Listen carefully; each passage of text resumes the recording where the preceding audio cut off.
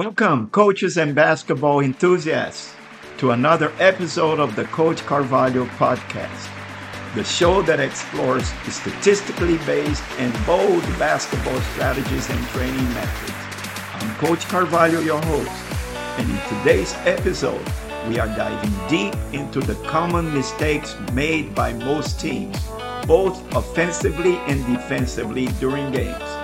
Whether you're a coach, player, or simply a basketball enthusiast, this episode will provide valuable insights into how to enhance your game plan by achieving greater effectiveness. Let's begin by dissecting the defensive side of the game. Effective defense can be the difference between victory and defeat. Here are some of the most prevalent defensive mistakes I have observed in basketball. Defensive mistake number one, extending the defense with no clear objective. It's crucial to extend the defense strategically. Rushing out to pressure opponents with no clear plan can backfire. Teams often fail to realize that a key defensive objective is to minimize the opponent's possession time and shot attempts per possession. Simply extending the defense to contain ball progression is not an effective strategy, especially when facing teams with superior talent. Defensive mistake number two, lack of stance synchronism. I have noticed that in most games, there is no proper stance synchronism to disrupt the opponent's offensive flow. Defensive players often stand with their feet parallel, particularly when guarding the ball. Allowing the opponent's point guard or player to choose which side to attack only helps the offense. The uncoordinated defensive stance indicates a lack of team commitment to disrupt the opponent's offensive comfort zone and rhythm. Defensive mistake number three, failing to deny key passes.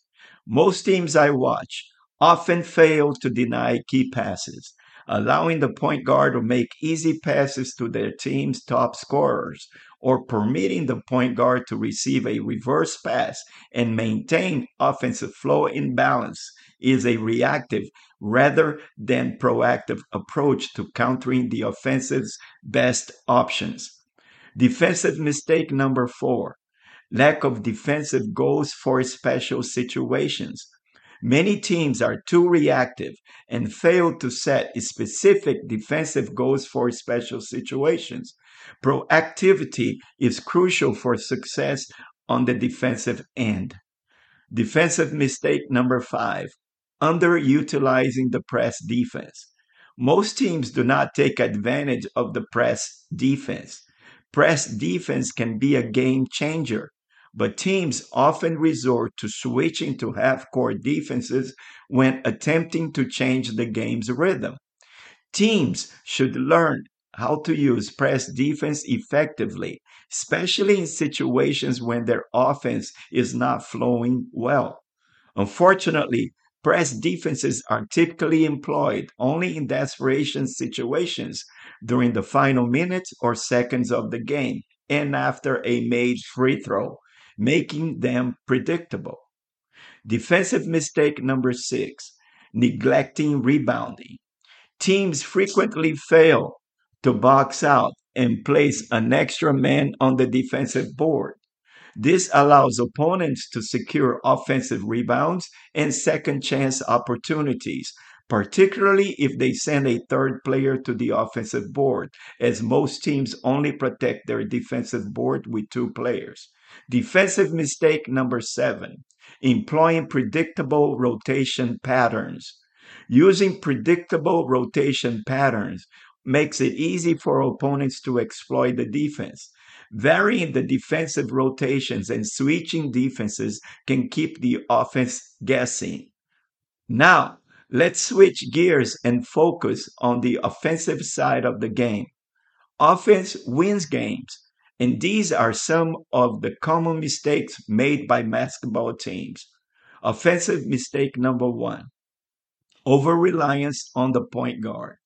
Relying too heavily on the point guard for transition offense and control of the team's offensive flow and balance can be a recipe for disaster.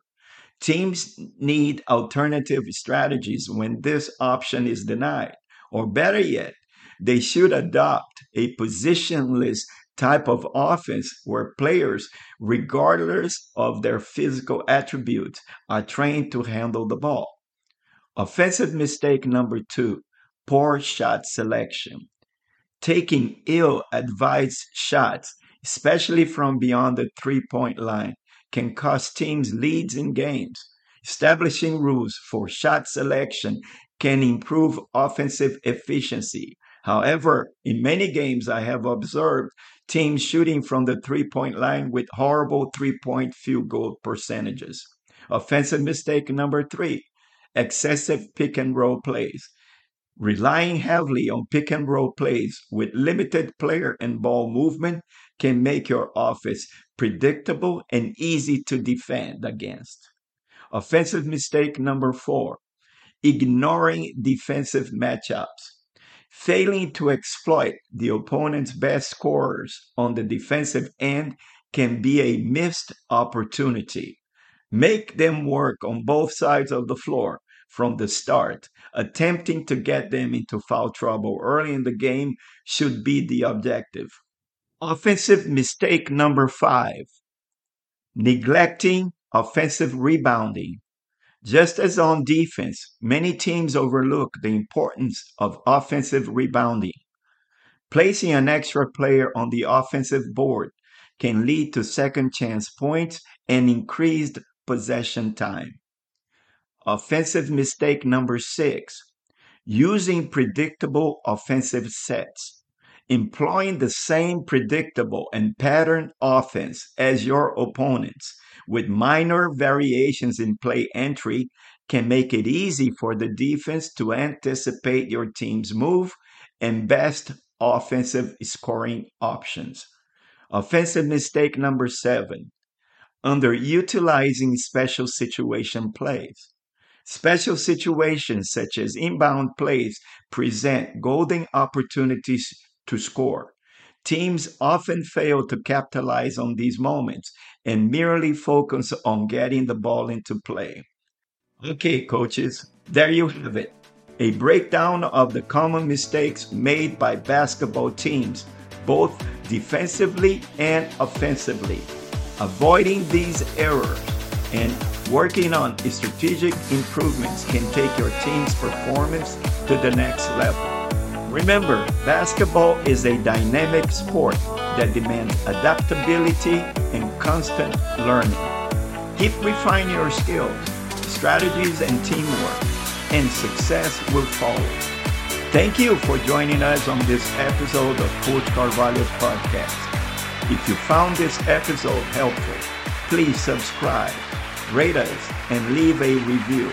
And as always, keep practicing, keep playing, and keep loving the game. Until next time, this is Coach Carvalho signing off.